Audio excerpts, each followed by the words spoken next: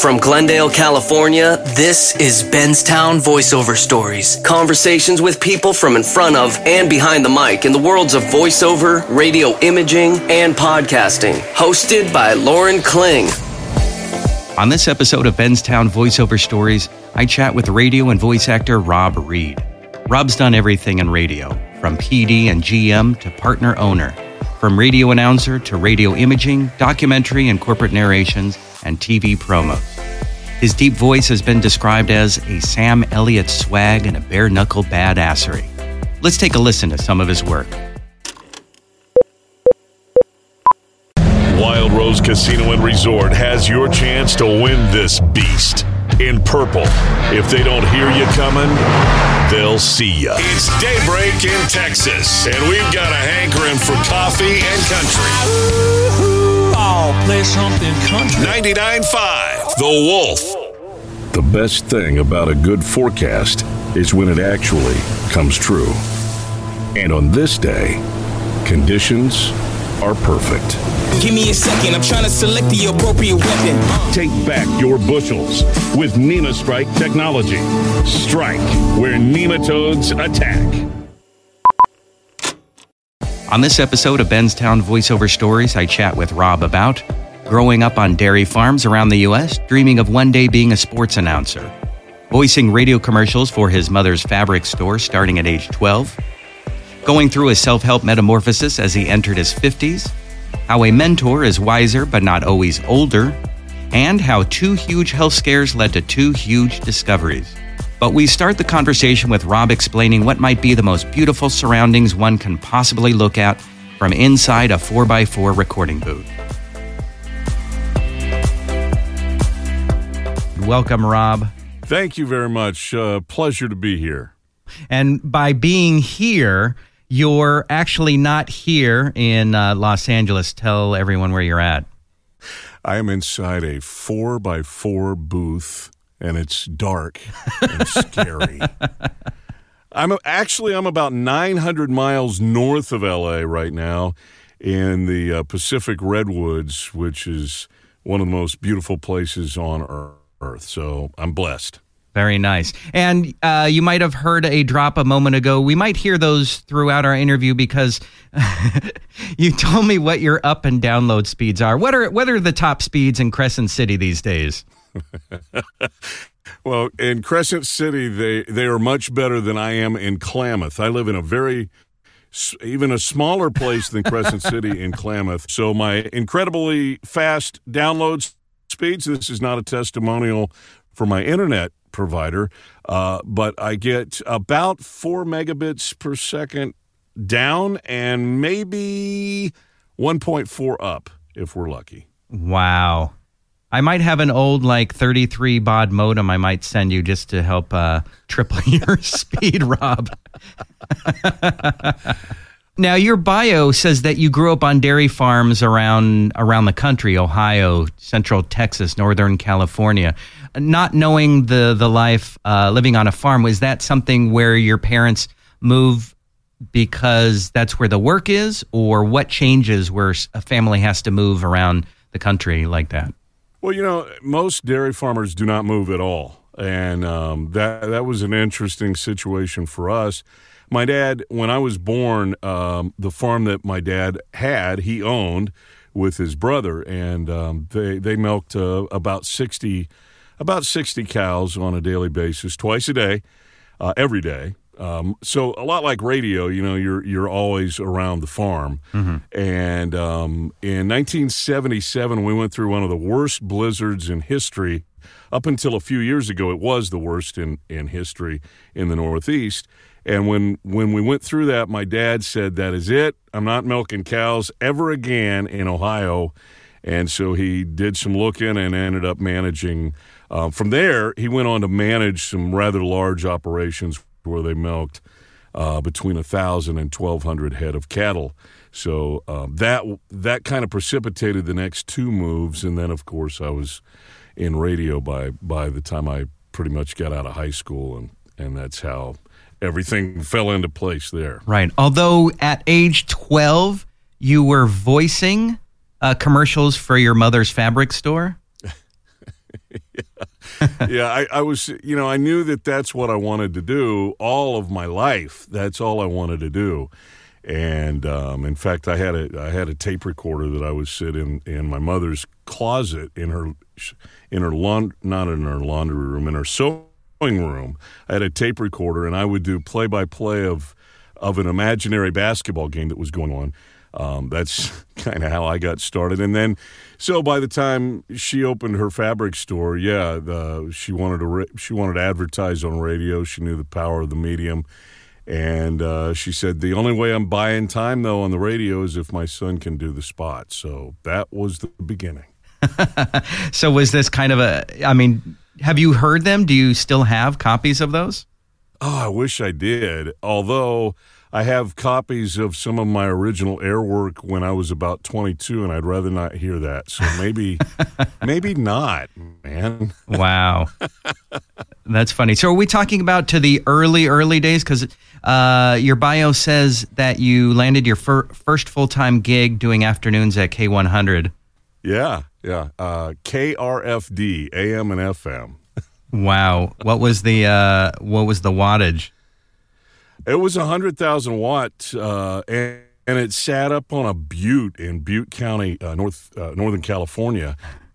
And so it could be heard for miles. So at one point we targeted Chico, which was about an hour away, right, and to the north. And then later we decided that we wanted to be a Sacramento station. And so we targeted, to the south about another hour. So, yeah, it was a flame-throwing signal and still is, although I believe it's broadcasting Spanish programming these days. Got it. And so were you having to do, was it the kind of operation where you're in a shack or a house, you're having to take readings all the time and all those kind of... Yeah.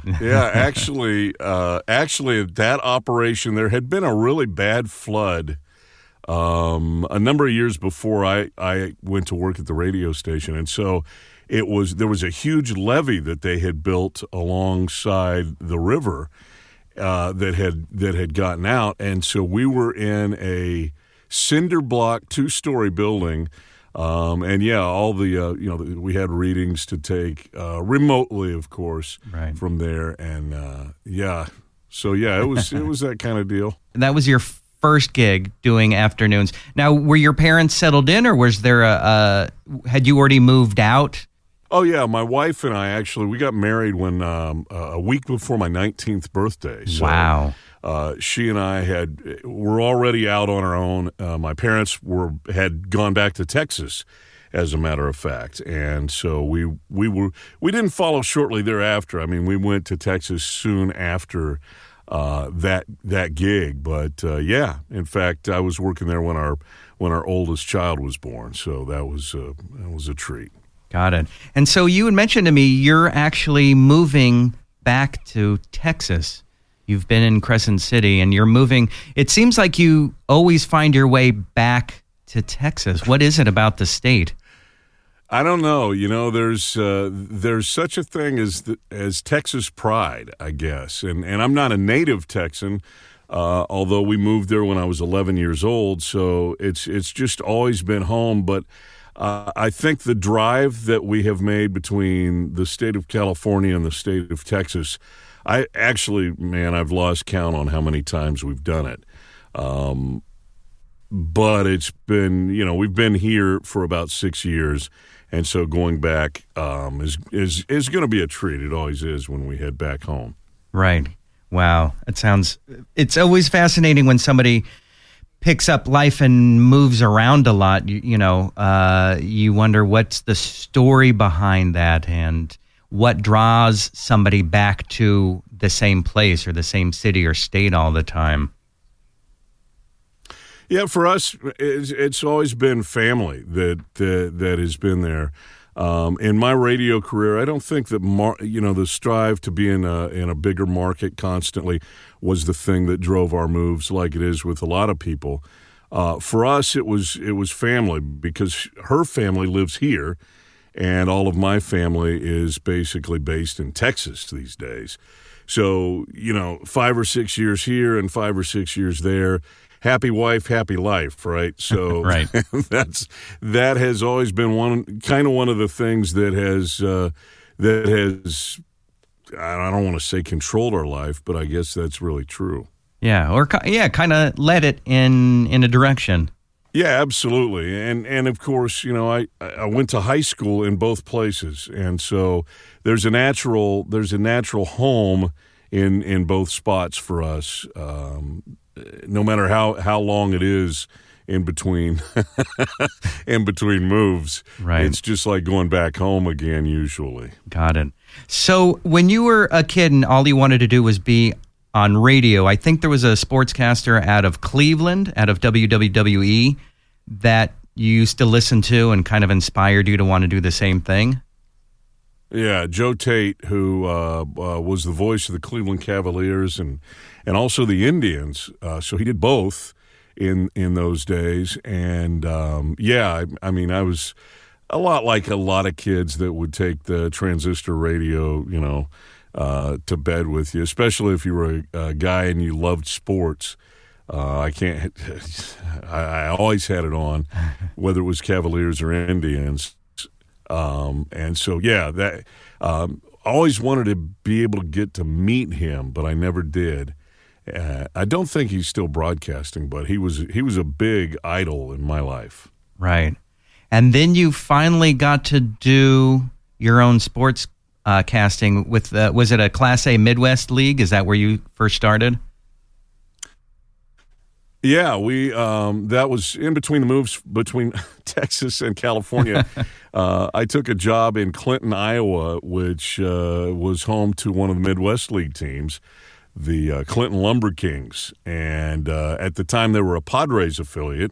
A little connection back to where you guys were big with the Padres. Yeah, we were a Padres affiliate, low A ball, and so that was a treat for a whole season. We got to do that, and that was like fulfilling a lifelong dream for sure. Wow. Were you nervous? Did you sleep the night before? Well, I had done high school ball for many years up to that point, and so no, I was really a lot more comfortable than I thought I would be.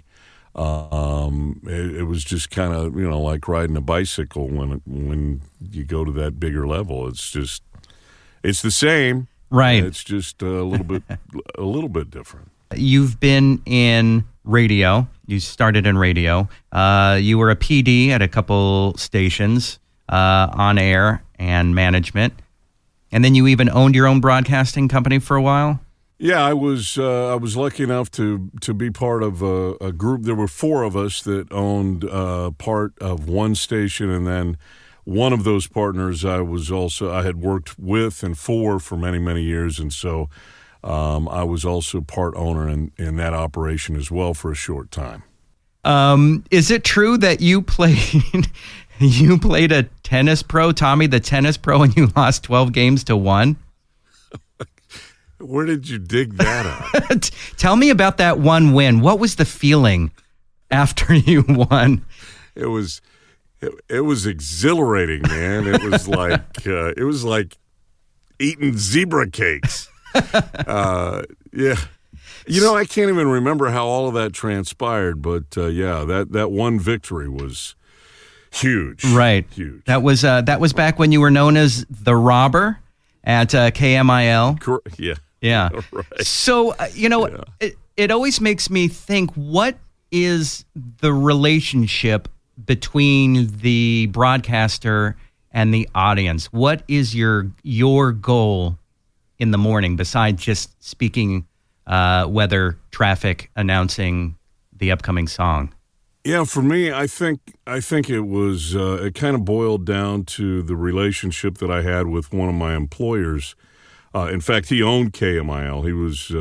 He owned it for many years, and it wasn't just as you said, reading the weather and the temp and doing all of those things. It was not even being a broadcaster. I always compared it to being a communicator or a storyteller, and those things that can relate to the listeners. And I think when you're able to have that one-on-one relationship with the listener, you've achieved the true goal of what we do in that medium. Obviously we're there for information and emergency info, and along those lines, but as a public trustee. But I think ultimately that relationship that we now have so much more a handle on with social media being part of the whole mix. But in the morning, you have that one-on-one relationship, which was always a magical thing to me. Yeah. Jumping from radio to voiceover, you have been described as the David Puddy or Patrick Warburton of radio imaging. You definitely have a deep voice. It's a Sam Elliott kind of swagger in there. But what I remember from Puddy and Seinfeld is his emotions were the same between anger, happiness, or whatever attitude he has. But listening to samples of your work, there's always a feeling behind it. And so I wanted you to talk about that, the emotions that you had in radio and how those worked or how you had to alter them when you went into doing voiceover work. Yeah, I think that's a great question, especially to talk about some of the different inspirations or almost a subtext of how you are as depending on the copy that you're reading, right? So to be able to take that emotion of what it feels like to be really inspired or for instance, this morning I was recording an audition for a job that was all about a particular arrow for archery. And so I was able to basically take the subtext of how would it feel to be there just about to draw back the bow on your prey, and you're describing the weapon that you're about to fire, right? Mm-hmm. So being able to take that emotion, I think, is key for any voice actor. And that wide, I think that's why we do so much better as we get older, because we actually have those experiences, those life experiences to draw from and say, okay, so I can remember when I did this or I had this experience or what it felt like to be this guy in this situation. And if we can draw from that as a subtext to our character in whatever we're reading for, whether it's a commercial or it's some sort of narration, I think that's a big thing to be able to do that. It is, and it's interesting when voiceover seems to a lot of people on the outside as, oh, I'm going to go do voiceover. I can do funny voices or I can read some words. But what you just described is well, one, being a human, but also being an actor, knowing how to take that humanity and craft it towards somebody's story that they wrote for you. Yeah, and the other part of that, I think that a lot of us that come from radio, I think sometimes we struggle a little bit more than people that don't come from a radio background. I just remember when Chad Letts, a very, very dear friend of mine, we worked together in radio about 15 years ago, and he was the guy that really pushed me to the passion of voiceover. And I think that when you take a look at that whole situation, I remember he called me the first time and he said, "You know what, Rob, you need to get into voiceover." And as I started to research it a little bit, I joined Voice 123 and I decided to hire a voiceover coach. And I remember thinking at the time I sent her it was really my radio production air check, and it wasn't a voiceover demo, really. And as she listened to it, I thought, as I sent it off, oh, wow, I'm just going to knock this lady's socks off. She's going to call an agent, and the next thing you know, I'm just going to be rolling in the world of voiceover. And that's not how it works. And it was a long, arduous process with lots of coaching and lots of sweat and tears before I was able to book my first job. So it's a bigger transition. Well, maybe it goes easier for some people. I'm a little thick sometimes, but it's a lot more difficult than people think that are making that transition. Right. But now you had said something about Chad. You said most times mentors are people that are older than you that you look up to, but with Chad, it was totally the opposite. Can you talk about? Yeah, well, I had been in radio for a number of years, and Chad had worked there in high school, I think, and then graduated from college and came back home, and so he was considerably younger than me, but is just a stellar voice actor, and I constantly learn from him over and over again. So I think that's a really cool relationship, especially when you're good friends, to be able to draw from that. And the age factor, the experience factor has absolutely nothing to do with it in the grand scheme of what we do every day. It's amazing because you think of mentors as older and wiser. Right, yeah. And the thing about the voiceover world is certain people just really click, and the one of the greatest abilities and the greatest talents to be able to have in our business is being able to connect with the copy, again, no matter the genre, but being able to connect and be believable to the listener or the viewer is key, and to be able to learn from someone that's 10, 15 years younger than you are it's a really cool relationship. Yeah, definitely. Now, with your voice, you have a very particular type of voice, which lends itself to things that you might think of as rugged or blue collar or action oriented. Do you think that those terms limit you, or is that the genre you said, no, that's what I love, that's what I want to do? Well, it kind of found me as far as that goes.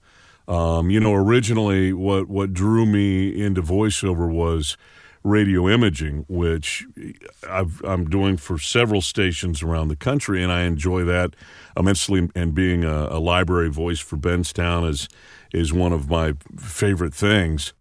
But as things progressed, I just realized that all of a sudden I was not really typecast for those kinds of jobs, but they just kind of started falling in line. And, I think I also think that we kind of grow in those areas, right? So you may want a certain thing in the voiceover world, and other things find you and kind of adopt you. Yeah, that's. But that's I hope true. that's not. I hope that doesn't limit me. Because there are many different things that I'd like to be able to do in our business. What are some things that you'd like to do that you haven't explored yet? Well, documentaries and docuseries, I think, is a field of narration that I'm pursuing heavily right now. Recently spent about a year with a very talented coach that I've learned a lot from. That's a harder field to get into on that brand of narration than it is for example, commercials or e-learning or explainer videos. So that's a club that I definitely want to be a part of, though. Yeah, there's definitely some of those voices that you grew up listening to. For me, it's always been Alan Alda on the it wasn't Nova, what was it, like American Scientific or something on PBS. Mm-hmm. Have you done any animation work? Have you stretched out any acting muscles in that vein? Yeah, actually, only one. A gentleman found, actually a team of writers found me online and invited me to come to L.A. to audition. And at the moment, I'm living in Northern California at the complete opposite end of the state. So it's like a 15-hour drive, if I'm going to drive, And my wife and I we decided to take off a couple of days and come to L.A. and audition for the part. And basically there had been a studio that gave these guys like a kind of a development budget because they wanted to develop an animation series. And so they went out and they did, and they found me, and I ended up being cast as one of the lead roles in it was really an adult animated series. We did the pilot, and I'm not really sure where that project is these days. It was about 5 years ago, and I'm told that sometimes those can resurface out of nowhere years later. So, right. I keep my fingers crossed on that one, and maybe hopefully someday that would come back around. I would love to do more of that. Right. Though, yeah. Have there been any surprises for you in your career? Either a job that you saw as one way that turned out another?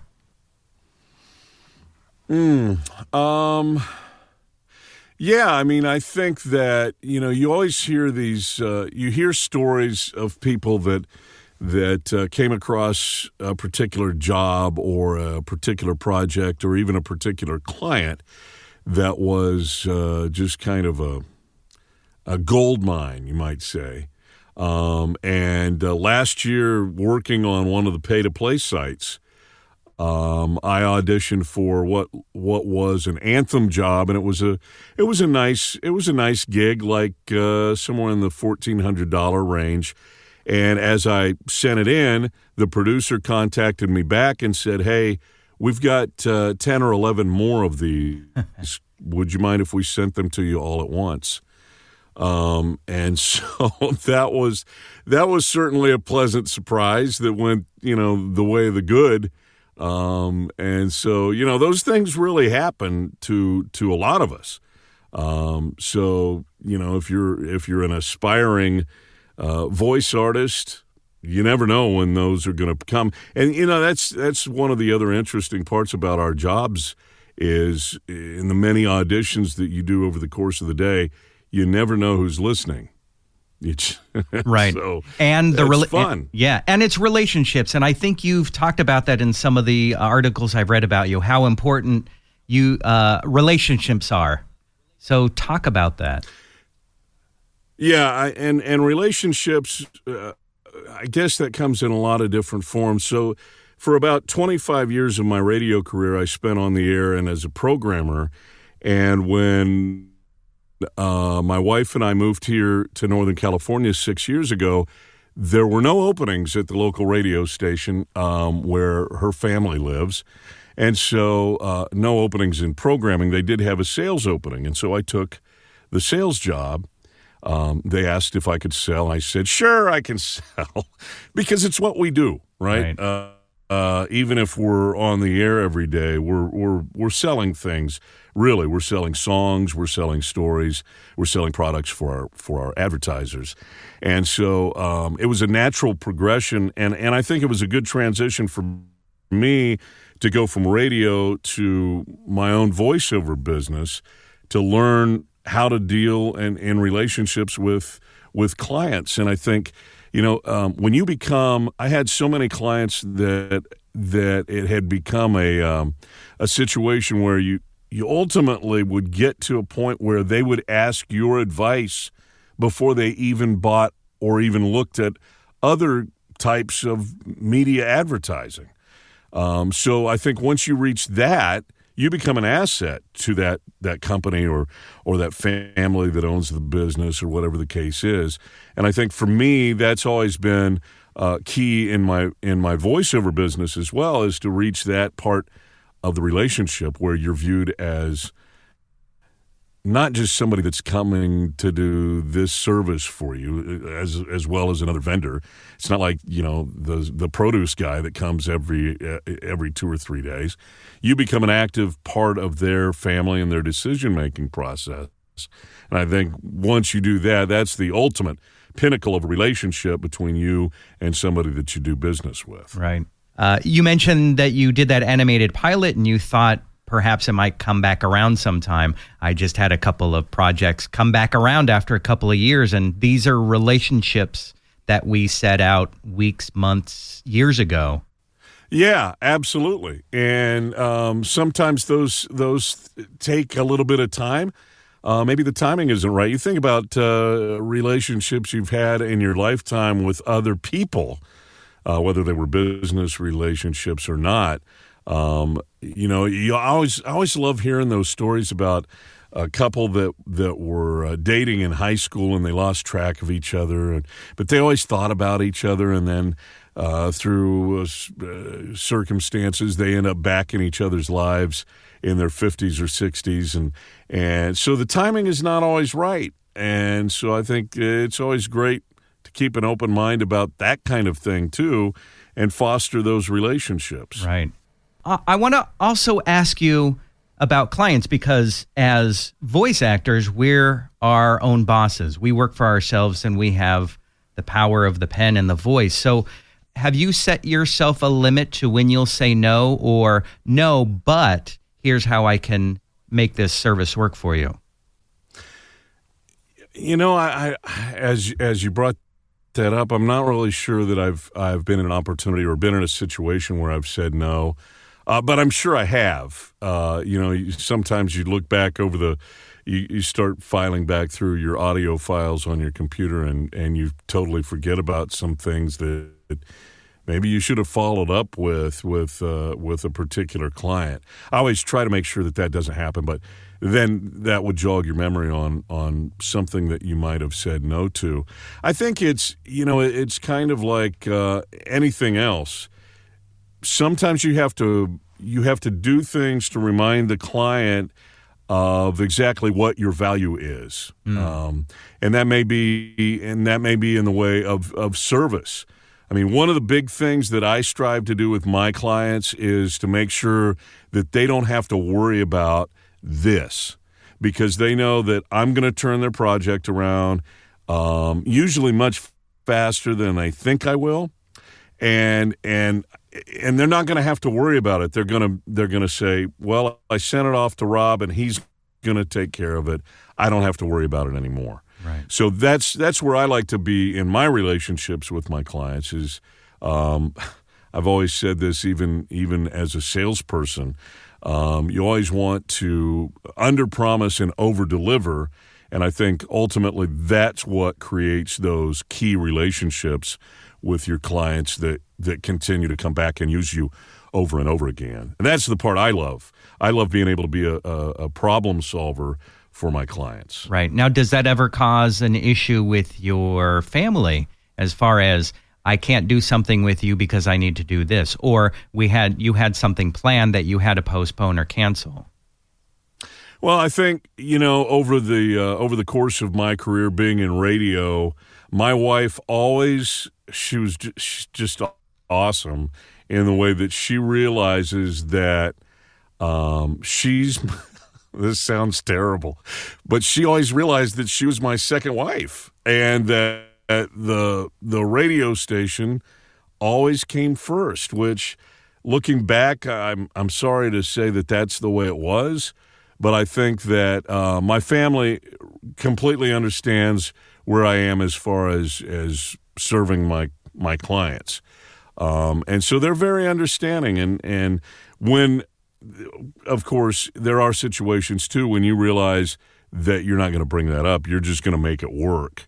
Yes. And that may require you to reschedule something with your client. Yes, I get it. But you know what? We're all on our own paths as kids, as teens, growing up in our young age, and we meet people in our lives. And if it's a spouse or a partner, we hope they'll join us on our journey. And of course, our journey's altered by them. But I don't think it serves us to end our journey to serve somebody else's journey. Yeah, and along those lines, I was reminded a couple of years ago by a friend of mine. One of my relationships came to an abrupt halt with a guy that I worked with for a very long time, and we split as business partners, and it wasn't the greatest split. One of the other partners said, Rob, not every relationship is meant to be lifelong. And so that was one of the biggest nuggets that anybody's ever given me as far as advice goes. So those relationships, on every level, I think sometimes we have to remember that some of them are not going to last forever, and that's okay. Right.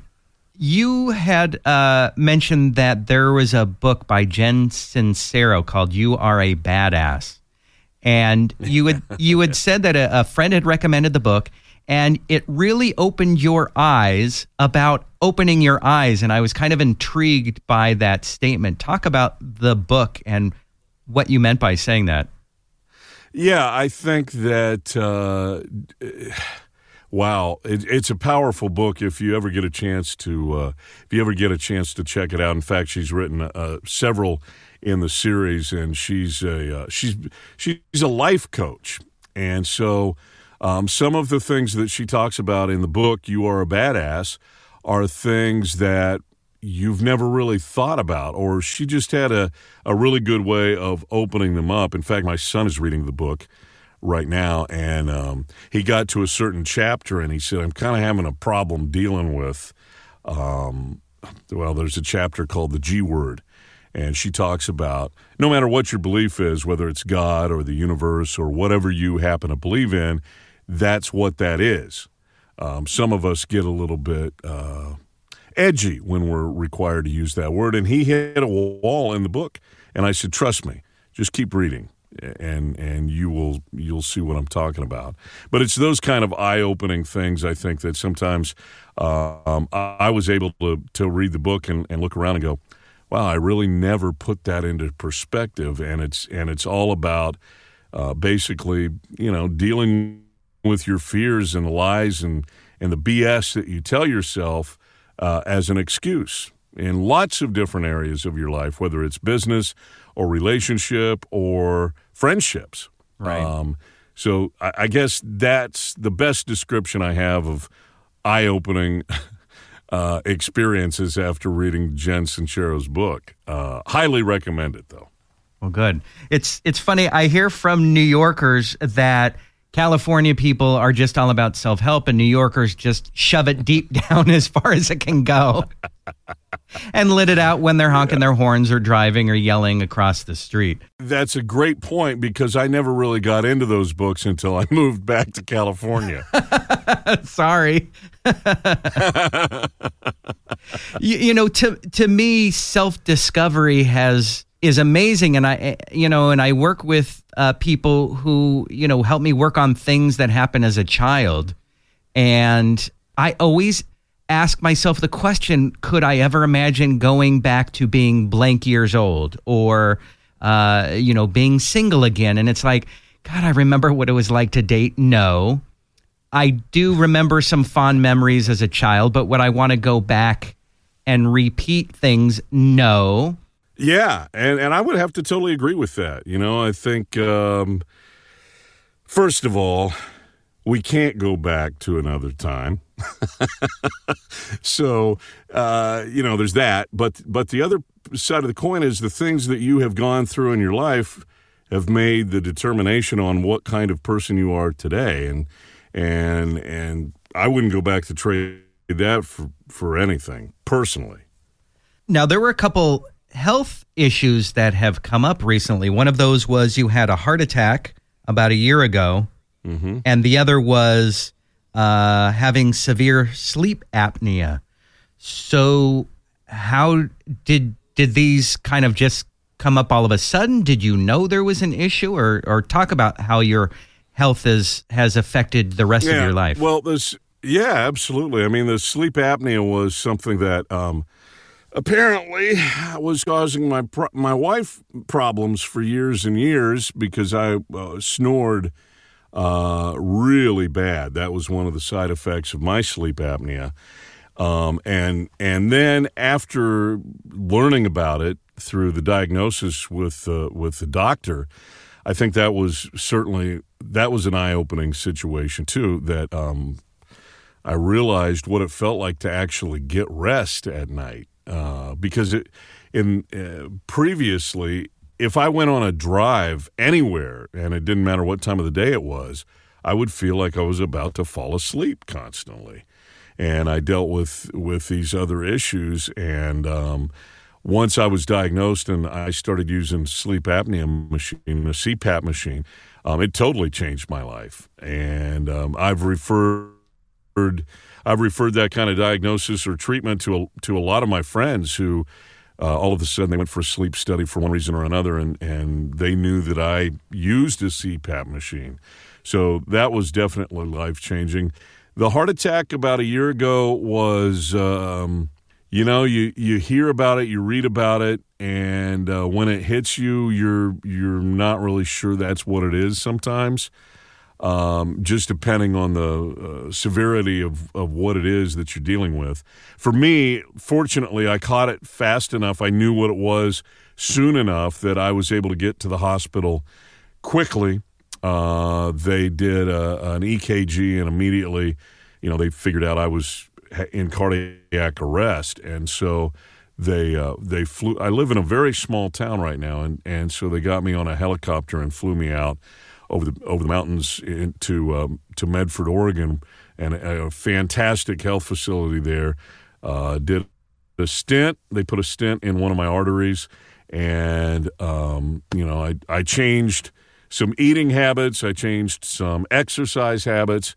Dealt with a couple of addictions to tobacco, and things are better. It's almost a year later. My wife calls that date June 21st, my second birth date. So, those two events definitely make you sit up and pay attention for sure. Right. And it's interesting how, when I was talking about self-help and that kind of self-discovery, where some people shove it down as deep as far as they can, when there's a health scare, we seem more inclined, at least here in the United States, to take care of our physical health, but not our mental health.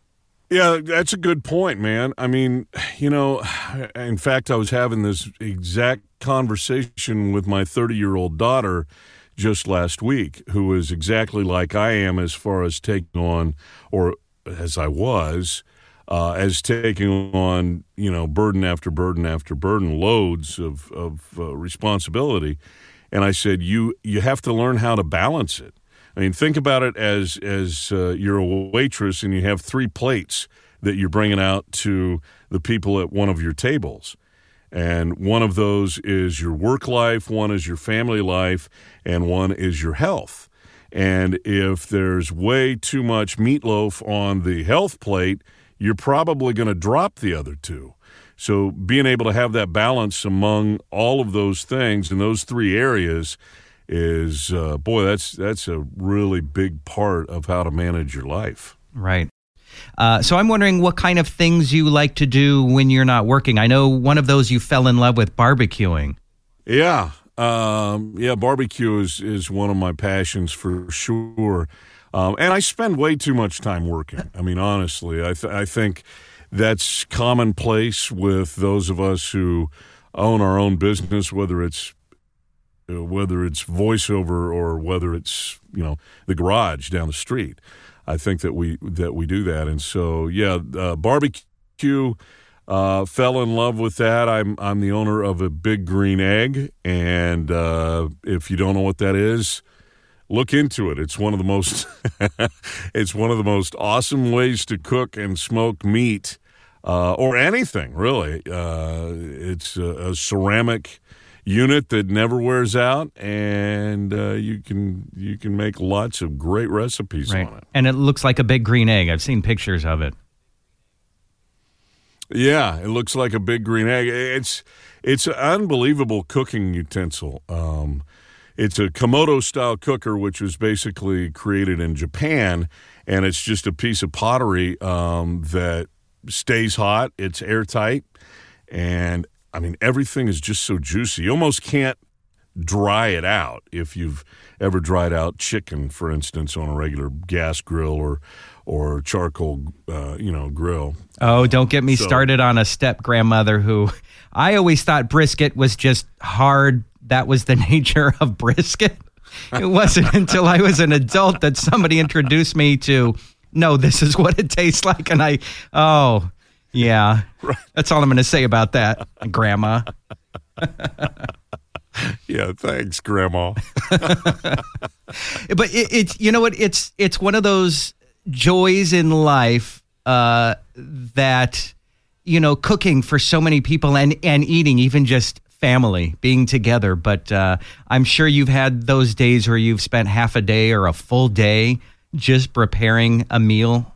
Yeah, in fact, this past weekend, unfortunately, we'd had a death in the family, and so we were hosting a memorial service, and I was cooking for, I don't know how many people we had, around 100, I guess. Actually, I didn't know how many were going to show up, which makes it a little tougher. So I started a fire in my Big Green Egg at about 9 or 10 o'clock on Friday night. And by the time Saturday came, I had smoked 3 great big pork shoulders and about probably a 12-pound ham that went along with that. And so, to be able to feed that many people and watch the look on their face when they taste it, I love that. I just love that. Yeah, and again, it's family. It's bringing people together. Right. Yes, it's a sad time, but it's also a time of reflection, but also hanging out and being together. So that's awesome. I'm glad I got to ask you about that.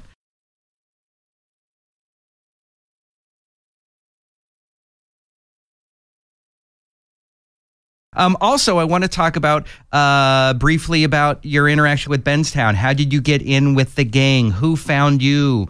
Who lost a bet, etc.? Tell me the story. That may be the better question: is who lost the bet? Well, it was always my passion to be a radio imaging voice for years and years and years.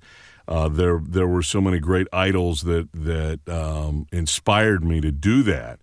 And so in about 2013, I started to craft and work on that. I didn't really ever get a radio imaging coach because I had done radio for so long and had been a program director, an operations manager, a general manager. And so I sent an email one day to Justin, and he listened, and he said, well, sounds like maybe you need a little bit more work, which I took as an inspiration. I went out and really buckled down, and I came back about a year later and sent my demos to him. And before long, we were working together, and then they needed a voice on a library, and so I was fortunate enough to be able to do that with Benstown. So love the family at Benstown. Great group of people everywhere. Yeah, and you're the voice of the Horsepower Library.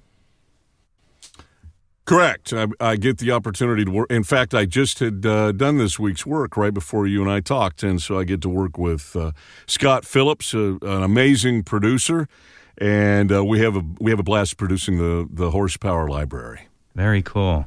Rob, thank you so much for speaking with me today. I hope your first experience was a decent one. Yeah, I had a really great time, and I appreciate you reaching out. It's great to be a part of it. Awesome. For some reason, I was like, hey, do you want to give us time and traffic where you're at? But I'm not going to put you through that. Especially traffic. Well, I could give you traffic on where the llamas are on the property right now. Oh, would you do that? Would you do time and traffic? Yeah, sure. Yeah. You ready? Yeah, go ahead and count yourself down or whatever you need. 5, 4, 3, 2, 1. 8 minutes in front of the hour. Traffic, time travel traffic. With our llamas, Lupe the llama and his girlfriend Rosetta, who's brand new to the property. And things look clear, a little congested up around the water tank, But all in all, it looks like we're going to be on time for the day today. Thank you very much. That's awesome. Thank you to this week's guest, Rob Reed.